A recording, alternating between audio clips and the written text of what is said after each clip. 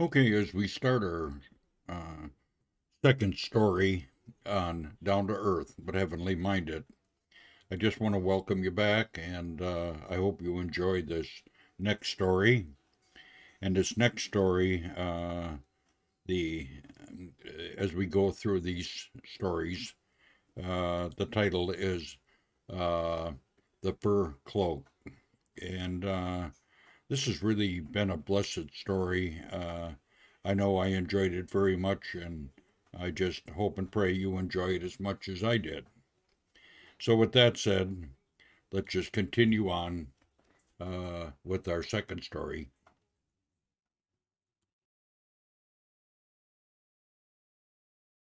The, the Fur Cloak. It was St. Andrew's Day, the 30th day of November, of the year 1525, that with a heavy heart I left the town hall where in a harsh way the burgomaster had just informed me that the bishop had ordered that I should leave the rectory and church of Hana within 3 days, and deliver them over to a Roman Catholic priest. In the street my good parishioners were awaiting me. They surrounded me sorrowing, and asked, "Is it true, beloved pastor, that you are about to leave us?" I gave them no other answer than to bow my head, pressing their hands in silence, for I was unable to speak. My voice was choked, and I hurried to the rectory where Christina, my wife, with our child in her arms, received me pale and trembling.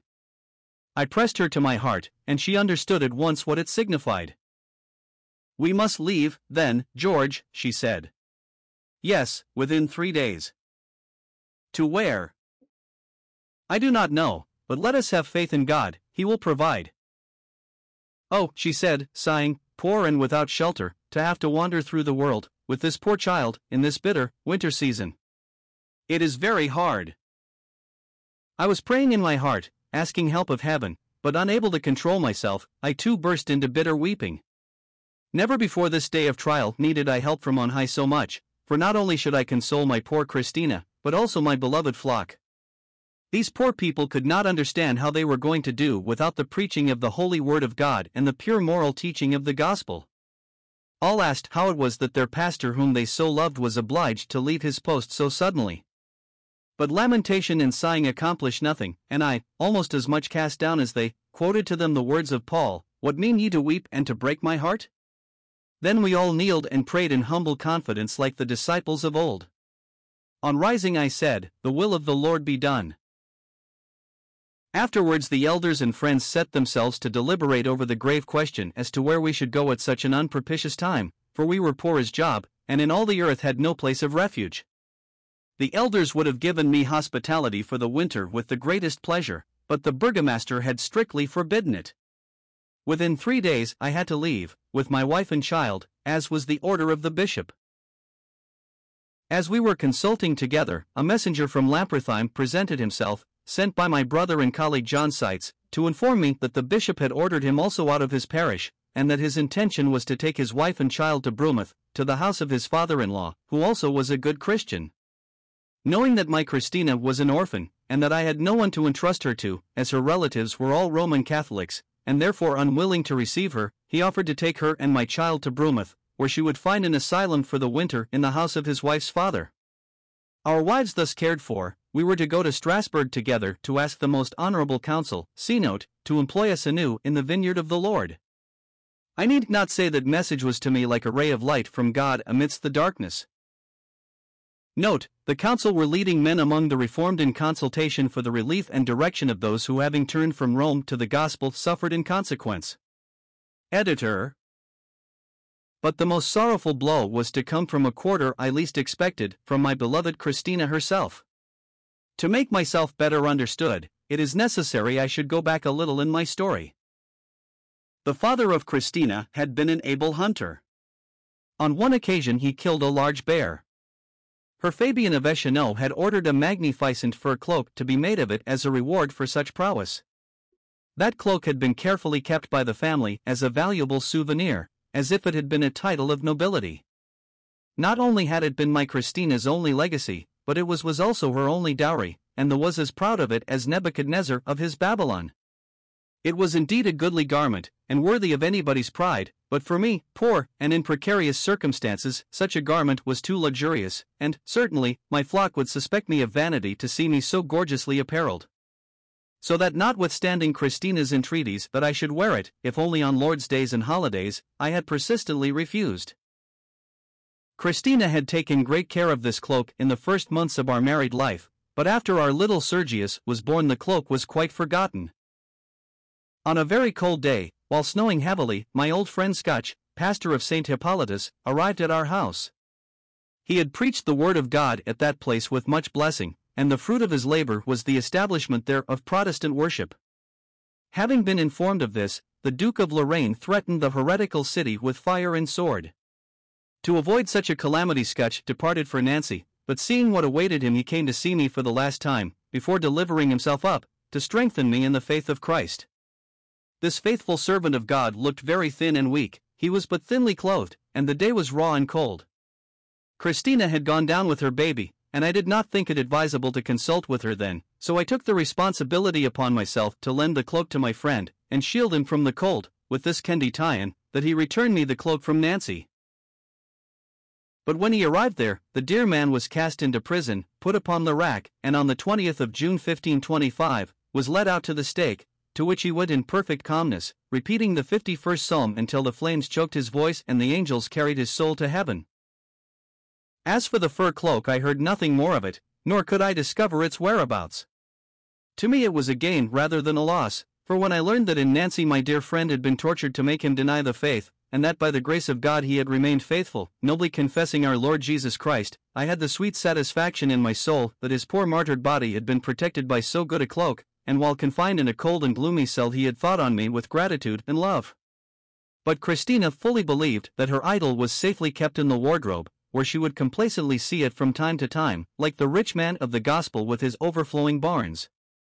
Ah, how much trial came upon me on account of that idolized fur cloak! I undoubtedly did well to lend it to that servant of God, and in spite of the belief that it must be lost I could not regret having loaned it to him.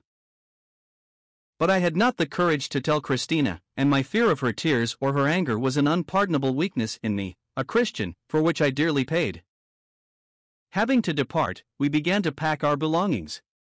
Alas, we had few things to carry, for the greater part of what we used belonged to the church. When Christina discovered the fur cloak was missing, and learned from me what had become of it, my poor wife was so angry, and so little open to reason, that all my words and patient pleading had no effect whatever. She called me a waster, a senseless father without care for my only child, depriving him of that precious garment which could have protected him from the rigors of such a winter. All my words and tender appeals were despised. She refused to listen, and kept repeating that without that precious cloak we would become victims of the cold on the road. Thus were the 3 last days of our stay in Hanau, my beloved pastorate, days of torment to me. How my lacerated heart needed a friendly word, a loving look. But, alas, she whom God had given me for a companion, by her constant lamentations, contributed to make the burden of our misfortune many times greater. God forgive me, but those reproaches and selfish tears made me almost repent that I had loaned the cloak to my beloved friend Scotch. I would then have given anything to recover it, so as to restore the domestic peace so greatly disturbed. In suppressing that feeling of brotherly love that God had put in my heart I surely sinned, and God had to deal with me for it. Monday, the 3rd of December, was the day of our sad departure. At daybreak a rude cart drawn by 2 strong oxen was at our door. The snow was heavily falling, and to protect us from it our good conductor, Martin, had spread over the cart a piece of canvas, as an awning, with a bed of straw for Christina and little Sergius. The hour had now come to leave my beloved pastorate where for 2 full years God had enabled me to faithfully announce the gospel. Now we must say goodbye to my dear parishioners, many of them my children in Christ Jesus, who were surrounding me weeping. One brought me a gift for the journey, others, a heavy garment, others, provisions, a piece of meat and a bottle of milk for the baby. My heart was bleeding at these partings, but Christina was mute as a statue and pale as marble when, helped by Martin, she mounted the cart. After putting her on the bed of straw and wrapping her feet in a woolen mantle that the burgomaster's wife had sent, I put our beloved child in her arms. This seemed to arouse her as from a dream, and casting the mantle from her she pressed the child to her bosom and began to cry bitterly. "May God go with you, Master George," was the farewell cry of the whole congregation as we started off. "The Lord bless you," I replied, too full to say one word more. In a whirlwind of snow we started on our way under the shadow of a sorrowful and uncertain future. To calm my poor heart in its anguish I kept repeating in my heart, "He that keeps thee will neither slumber nor sleep." Arriving at the Rhine we had to wait until we could be ferried to the opposite shore, first ourselves, then the oxen and cart on a barge, with the driver. The wind was piercingly cold, the snow falling heavily, and the child cried loudly. I myself trembled with cold, and, adding to my misery, Christina unceasingly complained of the lost fur cloak. At my wit's end, and to pacify her, I put mine arm about her with the mantle she had cast away, saying, "See, Christina, our good Heavenly Father has sent us this mantle in place of the cloak you were weeping so much about. You must forgive my loaning it to poor Scutch, for I did it for the Lord's sake. Do help me to bear our cross with patience and resignation. Do not offend God by your resentment." But pride had the upper hand, and without replying she tore herself from mine arms, and again burst into weeping together with our crying child.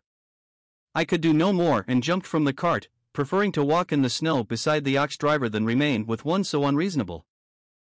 "Dear pastor," said Martin, "excuse my frankness. You have great talent to preach the gospel, but I see you do not know how to manage your wife." "How so, dear Martin?" "Sir, when women are so ungrateful and bitter we pet them without effect. When gentleness and caresses are useless, it is necessary to act as our Lord does when he clears the atmosphere with thunder. I myself treat my Barbara very differently. When she takes it into her head to trouble me with bad temper, I make the dust fly from her back, then she does very well indeed." So spake friend Martin, but a voice within kept saying to me that a Christian, and above all a pastor, should never lift his hand against the companion God has given him, and the gospel commands us to do good to them that curse you, and that in the end the meek shall inherit the earth. I was weak, I confess, and like Adam, was allowing her to rule who should have obeyed. We made a halt in the forest of Broomouth to feed the oxen and make a good pot of soup for ourselves. Martin gathered wood, and built a great fire. The snow had ceased, and the dense woods sheltered us from the wind. When our clothes were dried by the heat of the great fire, and its agreeable warmth had comforted our shivering bodies, we gladly partook of the nutritious soup prepared. We felt comforted, and so grateful for such goodness that we gave thanks to the Lord with all our heart. The child, soothed by the agreeable warmth, slept tranquilly on its mother's breast, but Christina's brow remained overcast as the winter sky above us.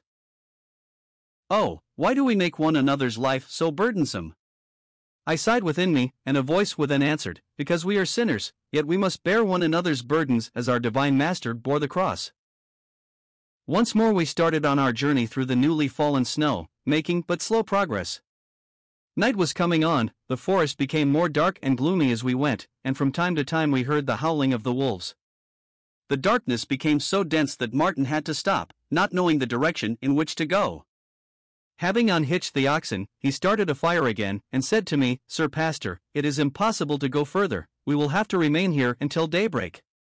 You remain here beside the cart while I go for dry wood to feed the fire, that we may not freeze nor be eaten by wolves in the night." Sad and disheartened, I sat by the fire. Christina was lying on the straw in the cart with the child.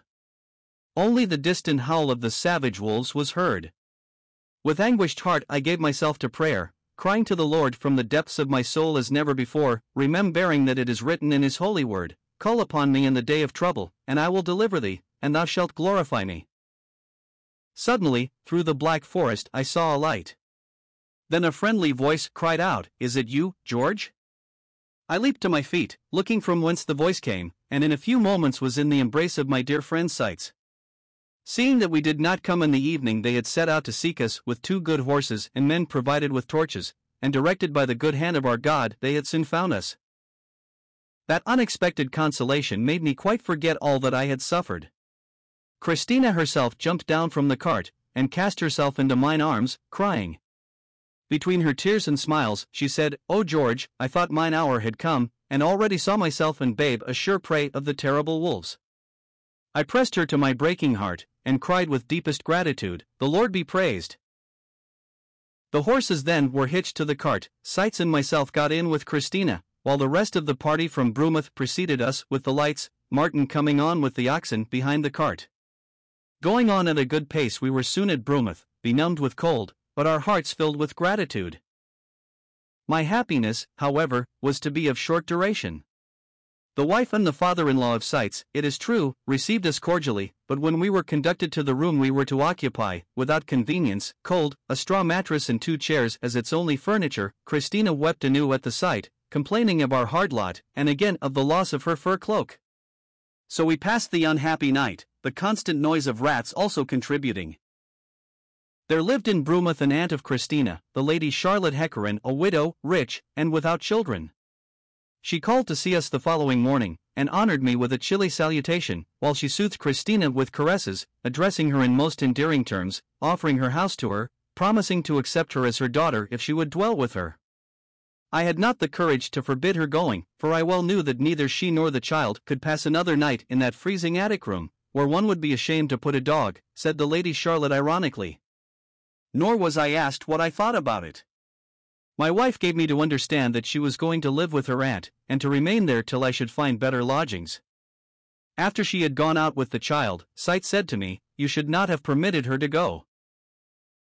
Old Charlotte is a bitter papist. She and my mother-in-law have done everything possible to perplex and turn back my good Marguerite, but thanks be to God she has remained steadfast in the faith. Now they will begin it with Christina." I pass swiftly over the sad week spent in Broomouth. Alas, the love that suffers all things, that believes all things, that hopes all things, that endures all things, came nearly being wrecked in my heart. The Lady Charlotte, as Seitz had foretold, knew how to press her purpose. She and Father Boniface, her confessor, made the most of my poor wife's resentment towards me.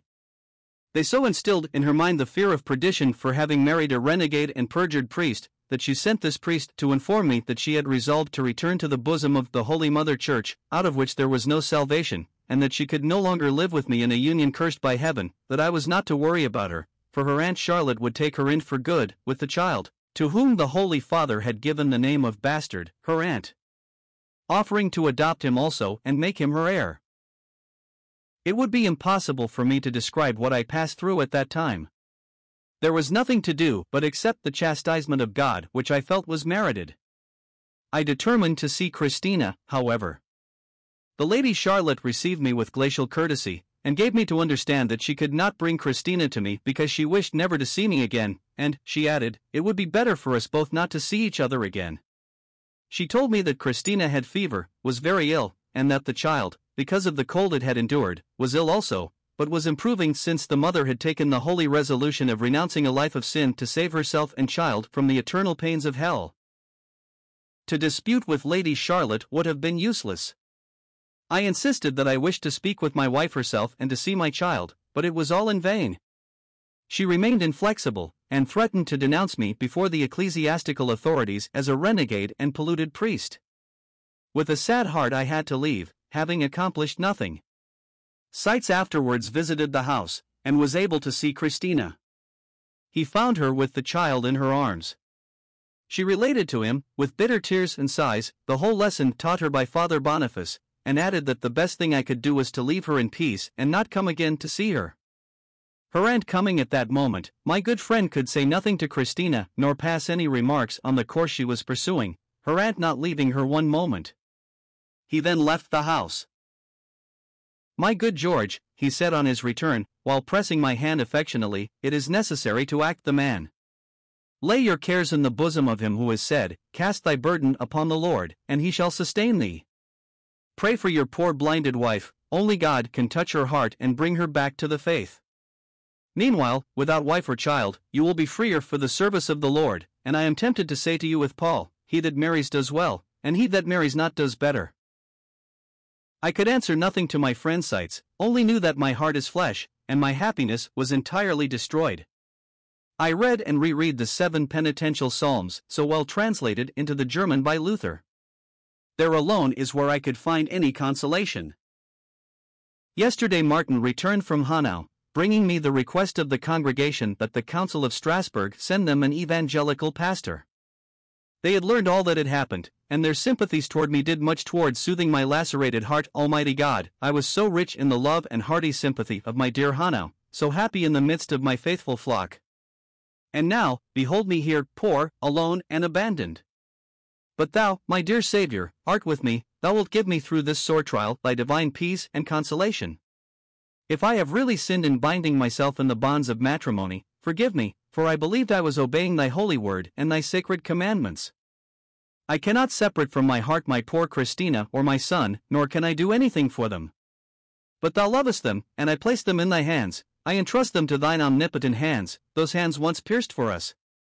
Amen. This is the Lord's Day, and I have tried to improve it by writing these pages. I will give them into the hands of my friend Sites, in order that he may keep them for my son Sergius when he becomes of age, that he may know why he has lost his father. They are written also for thee, Christina, should I not see thee again in this life, for thee who doest me evil, but whom I cannot cease to love. I say goodbye without animosity, may God bless us both. Tomorrow Sites and I will take our pilgrim staff and go whither God may lead us. May he grant me his grace and admit me to his heaven at the end of my course. There we shall rest from all our conflicts, there Jesus Christ himself shall wipe all tears from our eyes in his holy glory. Amen. Oh, how wonderful are the ways of the Lord! Marvelous things have happened in the 4 weeks since I wrote of the fur cloak and the troubles it caused me. I now wish to complete its story for the instruction of my son Sergius in after years, that he may see how through sore trials, and by their means, the Lord knows how to bless and also to comfort. For has he not given himself the beautiful name of the Lord, powerful, mighty, merciful, and full of pity, slow to anger and great in mercy? It was a beautiful winter's morning when I set out with Sites from Broomouth. The air was pure and the sky cloudless. With oppressed hearts we trudged over the snow, frozen so hard that it bore our weight. Like Jacob, when he passed over Jordan, we had nothing but his staff in our hands. While Sites was occupied with our future prospects, asking himself where we should be found working for the Lord, I was thinking of nothing but saying goodbye to all earthly happiness, and remembrances of the past that would never return. It appeared to me that in losing Christina and my child, half of my heart was violently torn away, and I felt so sad and cast down that I sighed for death, that I might be with the Lord. Sites, to whom I confided my feelings, reproved me mildly, saying, "It is not in this way that God wants us to reach the heavenly country. No, this would be to enter without suffering and without conflict." He was right, that wise and faithful friend when I had promised to have no strange gods in my life, and now I was turning my face backwards, like Lot's wife, to Broomouth where mine was. Alas for us one, our best resolutions are no better than a reed shaken with the wind. When we reached that part of the forest where Sites had first encountered us, and Christina had embraced me after our quarrel, I asked my friend to allow me to rest a while there. I seated myself upon the stone on which I had sat the night of our arrival, where I had prayed so earnestly and been so quickly heard. I wished to pray there once more, but, oppressed with anguish, I could only hide my face between my hands and give myself to tears. Sites left me to weep while he started a little fire with the wood collected by Martin.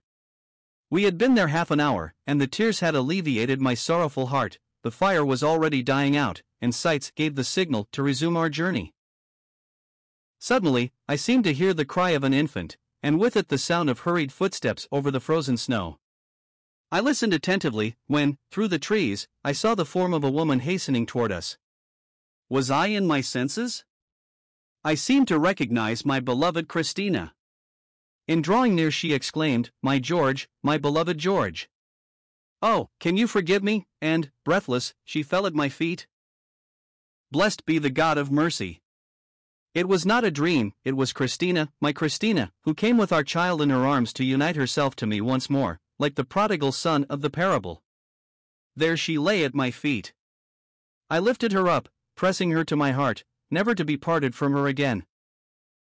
It was one of those moments in life which are never repeated, that no pen can rightly describe, and which I shall never forget.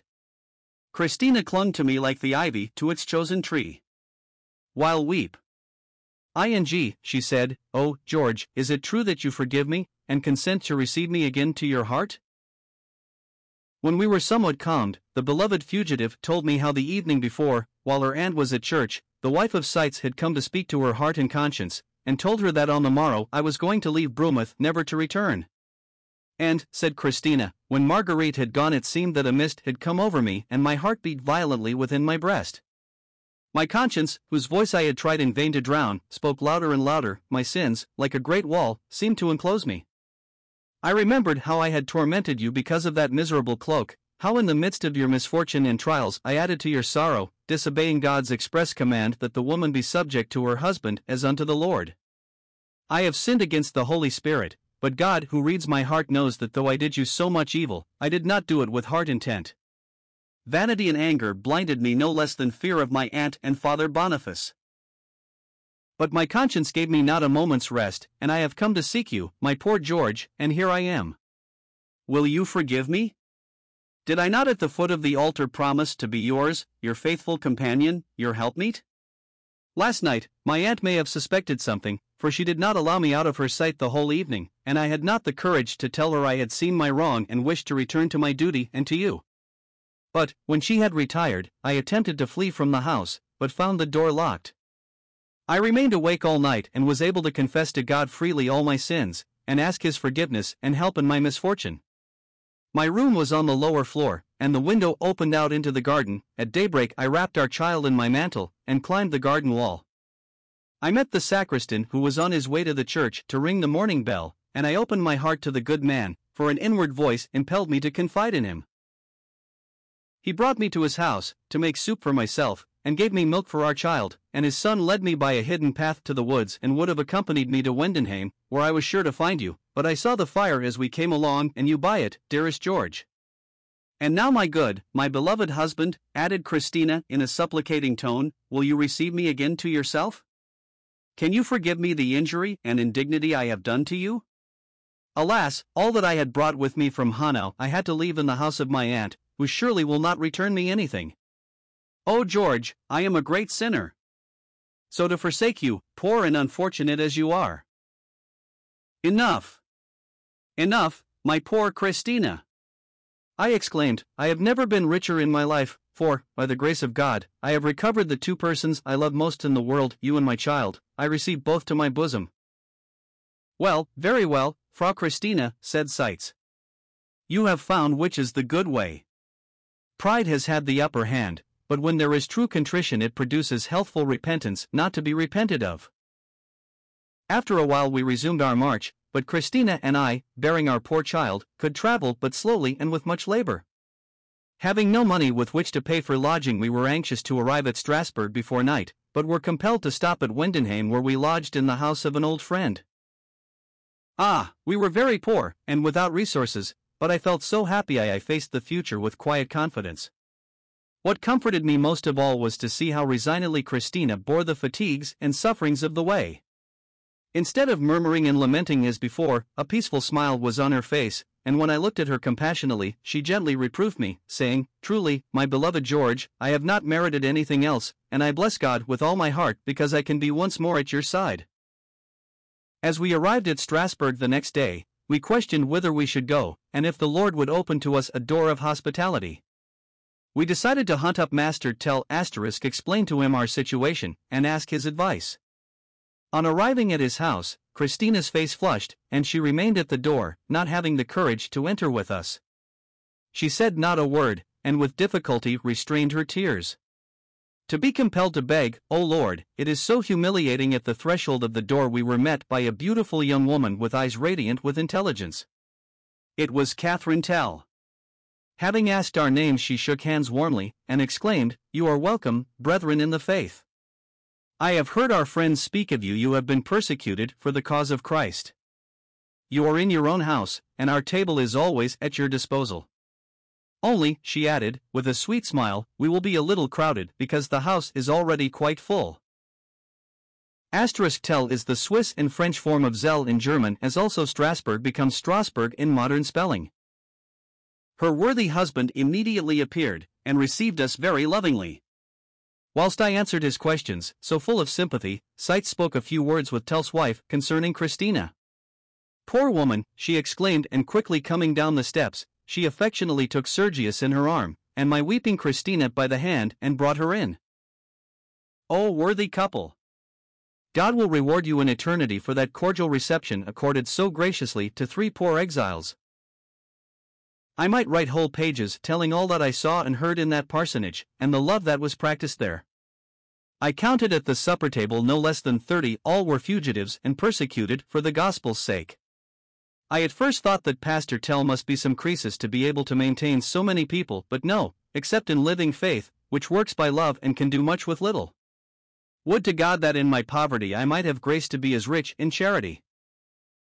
As Tell's house was completely filled, Seitz was appointed deacon to the Dr. Heido, and we were allotted lodgings in the ancient convent of St. Mark, which had been fitted up as a refuge for the exiles. Ah, a man needs very little to be happy when we ate there the bread of poverty, and lived in the vast convent library to which Frau Tell had sent a table, a bed, and 2 chairs, but on that table was my beloved Testament, with some of the works of Luther, which opened more and more my understanding to the heavenly light of the gospel. While absorbed in such sweet study, and applying myself to the Hebrew, under the direction of Bucer, my dear Christina, as born anew, was seated at my side mending our clothes, with Sergius sleeping like a prince in a great basket in white clothing. Oh, we passed happy days within the quiet precincts of that cloister. We enjoyed sweet peace of mind, for we firmly believed that he who feeds the sparrows would take in his fatherly hands the care of our future. Christina from the first day of our arrival had confessed her sin to Frau Tell, and this placed me in such a brilliant light, that everyone showed me a profound respect, which I did not in any way merit. One beautiful day there arrived in Strasbourg the godfather of Christina, her Fabian of Es Chenot, the same who had ordered that troublesome fur cloak to be made. He had heard of the persecution raised in Hanau, and came to ask if I had the courage to preach the gospel in the village of Rummelsweiler, to which I readily replied in the affirmative and with great joy. But the nobleman did not hide from me the fact that I could only count on a very small salary, because, though the majority of the inhabitants clamored for a Protestant pastor, the Catholic party was sustained by the authorities, and refused to pay a heretical pastor on the pretext that the income set aside for religious purposes should be reserved for the worship of the saints and for the Mass. But as there was then no one to say Mass, I was promised half the income, for the authorities, though Roman Catholic, acknowledged that they had no right to deprive those who did not belong to the Romish communion of the Word of God, and the income of the community could not be reserved for an unused altar or a closed church, but for the souls of all, and that they should assist all, whatever faith they might profess. See note. Note, the formal separation between the Protestants and the Romanists in many communities had not yet taken place at this time. Editor. Half the allowance, without the occasional receipts and the tithes, was a very small sum for us, so poor and almost naked. This I said to myself, with a sigh, looking at my beloved Christina and our poor little one. Christina then took my hand, drew it lovingly to her lips, and said to me with sweet voice, "By God's help, my dear George, do not fear that we shall lack anything. You read to me this morning in the Gospel, your Father knows that ye have need of these things." I cannot express how much those words from my dear companion moved me and rejoiced my heart. If the noble Lord had not been present, I should have pressed to my heart my courageous wife. Her Fabian himself was affected.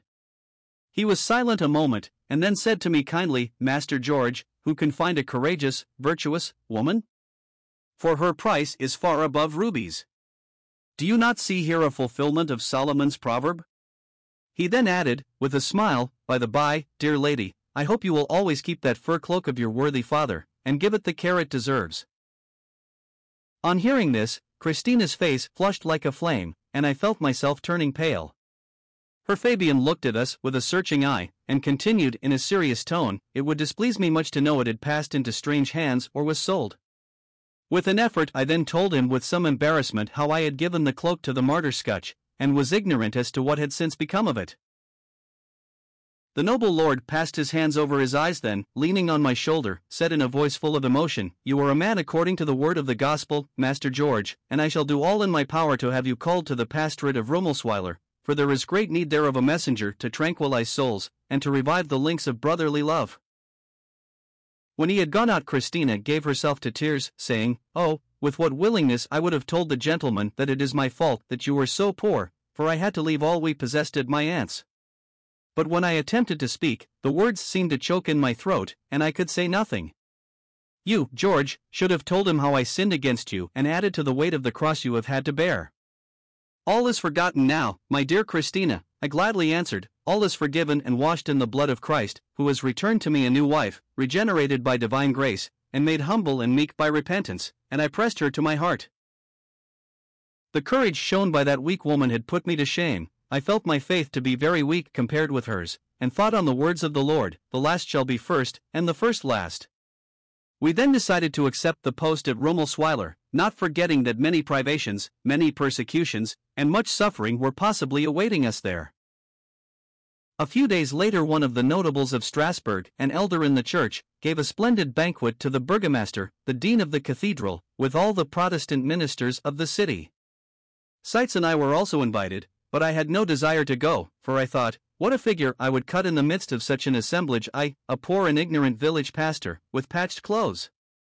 But Matthew Tell and Bucer insisted that I should go. They would not listen to my excuses, saying, "It is good for the brethren to see the privations and sufferings of those who announce the word of God."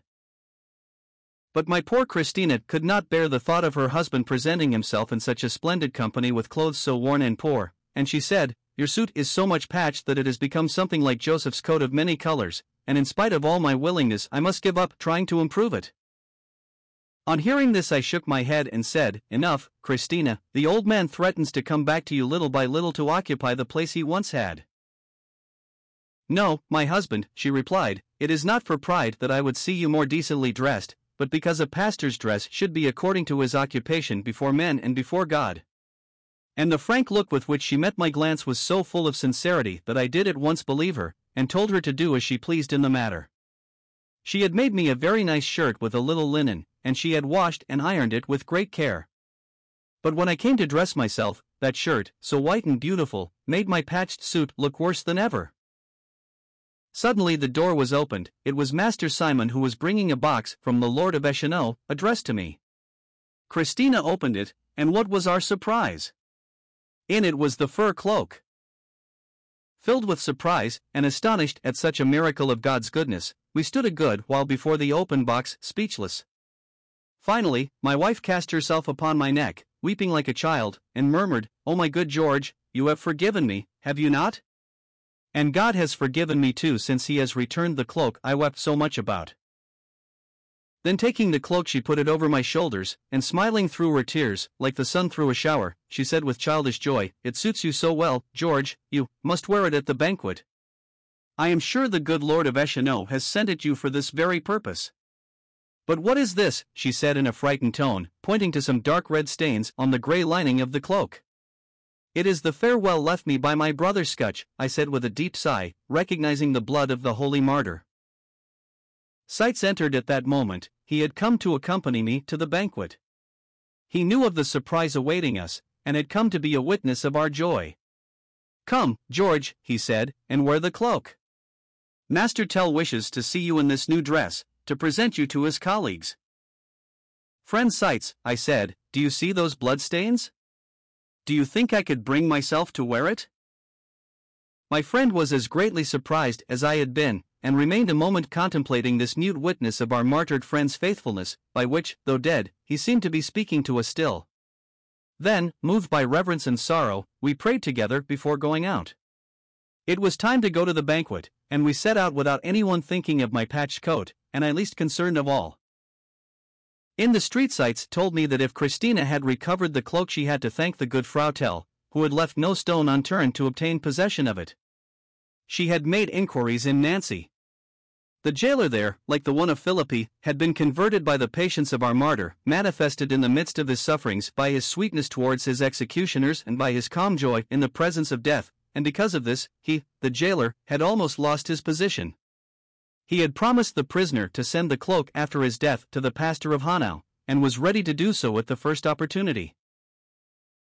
Catherine Tell had related all this to her Fabian of Echenot, who had caused the cloak to be brought from Nancy, just in time for the banquet, without anyone seeing the spots of blood we had discovered. Arriving a little late, we found the whole company already assembled. This house, in which the company was gathered, was like a palace, at least so it appeared to me, a poor pastor accustomed to live among simple villagers. The table was set with a magnificent solid silver service, such as I had never seen before, not even in the episcopal palace in Cevennes. When Seitz and I found ourselves in such sumptuous surroundings, we remained mute and timid in the midst of it all. But the kind Master Tell saw us, and coming up to us graciously, asked me why I had not worn the fur cloak. With low voice I told him of the reason, and I saw tears run down his cheeks as he pressed my hand warmly. Contrary to his usual custom, he remained silent during the meal, and took no part in a discussion concerning the Holy Supper, in which all the pastors present gave their opinion. I should have been so pleased to hear what he might have to say. Asterisk. The controversies as to the real presence of the flesh and blood of Christ in the Eucharist, the Lord's Supper, were already agitating the Protestants. Luther, who was never delivered from this Romish delusion, persistently maintained it, while the Swiss reformers Zwingli, Bucer and others held and taught that the bread and wine of the Eucharist are symbols, not the real flesh and blood of Christ. Ed. I was seated beside Master Tell at the table, who had asked this place for me of the master of the house, and this unexpected honor placed Ink in the most cruel embarrassment. In moving my arm, the sleeve of my much-worn coat became rent a little at the shoulder, and through the opening could be seen the snow-white shirt, contrasting strongly with the dark cloth of the coat. Seated as we were at the place of honor, all could see the rent when I made a move, and it seemed to me that the servants waiting on the table in rich livery, with difficulty refrained from laughing. But the noble-minded guests seemed to take no notice of it, and treated me with exceeding consideration, especially the dean, who, seated at the head of the table, frequently addressed his remarks to me. At the dessert, the host of the banquet took a magnificent cup of chased silver, gilded within, and filled it with old Rhine wine. He told how the Emperor Maximilian had given it to the venerable Dr. Geiler, and how after his death the doctor's family, in view of important services rendered to the deceased, had presented it to him as an invaluable memento. Then the cup went round from one hand to another, and after putting it to their lips, all praised the magnificent work of the artist displayed in this masterpiece. Only Matthew Tell did not taste the wine, contenting himself with looking at the precious chalice. Little by little the seriousness displayed in the venerable face of Tell appeared to communicate itself to the other guests, and when the magnificent cup, after having gone the rounds of the circle, shone in the center of the table like a Roman emperor clothed in all his glory, a profound silence reigned in that assemblage. Then Master Tell arose and expressed himself as follows. Beloved brethren in Jesus Christ, you know the ancient legend of Saint Martin, how in the rigor of winter he passed out of his castle gate on horseback, and saw beside the gate an almost naked beggar, that he took his cloak from off his shoulders, tore it in two, and gave half to the beggar to cover his nakedness. You know also how that same night the Lord appeared to him, saying, Thank you, Martin, what you gave to that beggar you gave to me.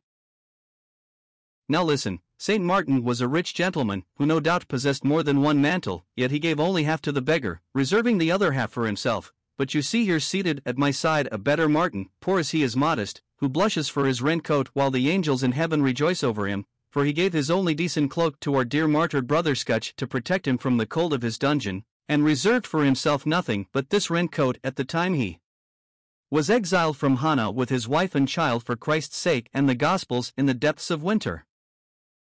Master Tell then went on to tell the whole story of the fur cloak, without making any reference whatever to Christina. As for myself, I was so abashed that it seemed as if a haze was before mine eyes and a heavy weight pressed upon my head, making the banquet hall turn round and round. My cheeks burned, and I knew not what to say when all those gentlemen and brethren came one after another to shake my hand and praise me for what I had done. But I have not told the best. Yes, beloved brother in Christ, continued Pastor Tell, addressing the master of the house in a tone at once of supplication and authority, there is too much gold quietly sleeping in your house. Give to the poor, satisfy the hungry, clothe the naked, offer an asylum to those exiles who have neither home nor country, and thou shalt have treasure in heaven. Yes, beloved brother in Christ, continued Pastor Tell, addressing the master of the house in a tone at once of supplication and authority, there is too much gold quietly sleeping in your house. Give to the poor, satisfy the hungry, clothe the naked, offer an asylum to those exiles who have neither home nor country, and thou shalt have treasure in heaven. A profound silence reigned in all the gathering when the speaker sat down. Then the owner of the house arose, and taking Tell by the hand, said to him with manifest emotion, Thanks, brother, you have opened mine eyes, I recognize my fault, and will do all that you say. Then Capito and Bucer prayed, and we all sang with contrite hearts the song, My God, pour out thy grace upon thy servants. And departed to our houses, unable to speak another word, so moved were we. The next morning I set out for Rommelsweiler in order to arrange with the authorities for my installation. The cold was intense, my coat was very much worn, and, in spite of a secret repugnance, I had to put on the fur cloak. Christina and Frau Tell had cleaned the stains. I rebelled against what appeared to me a profanation, but presently I remembered that this very sentiment might lead me first to honor and then worship the cloak as a relic. Meanwhile, it was gradually restoring warmth to my chilled members. With it, I felt I could defy the ice and snow, and while enjoying its benefit, with sweet melancholy I could think of the dear friend that had worn it, whose brow was now wreathed with the martyr's crown. At Rummelsweiler a contract in due form was presented to me, made out by the Lord of Eschenau, which guaranteed me half the income of the parish, and it was agreed I should take possession the 1st of the following January. May God give me of His grace to keep faithful, and enable me in my weakness to discharge the responsibility placed upon me. There would be labor, no doubt, and the authorities of the town gave me to understand that I could expect little from them. But there is great thirst for the word of God in the congregation, as I could see when the elders of the church were presented to me. For this, with the help of God, I wished to begin work at once. But I confess that I felt some oppression in my heart when I looked upon the cold, bare walls of the parsonage, to which I was to bring nothing but the blessing of the Lord. While returning to Strasbourg, I pondered in my heart if it would not be better for Christina and the child to pass the winter in Strasbourg, in the convent where we had been so comfortable, while I took possession of the place alone, and so avoid exposing the poor things to the privations which threatened them. Fool that I was! God had already blessed me more than I could ask or think, and thinking on these mercies I can but feel ashamed for my fears and lack of faith. I had promised to return to Strasbourg for Christmas Eve, so I kept my word. On entering the cloister I was met by Christina, who received me radiant with joy, with Frau Tell at her side. I had many questions to ask, but they prevented me, and almost drew me by force to the library. I found it brightly lighted, with a beautiful Christmas tree, and round about it were presents, bedding, furniture, linen, clothing and provisions. There was nothing lacking, and there also were our household goods from Hanau, all placed in order.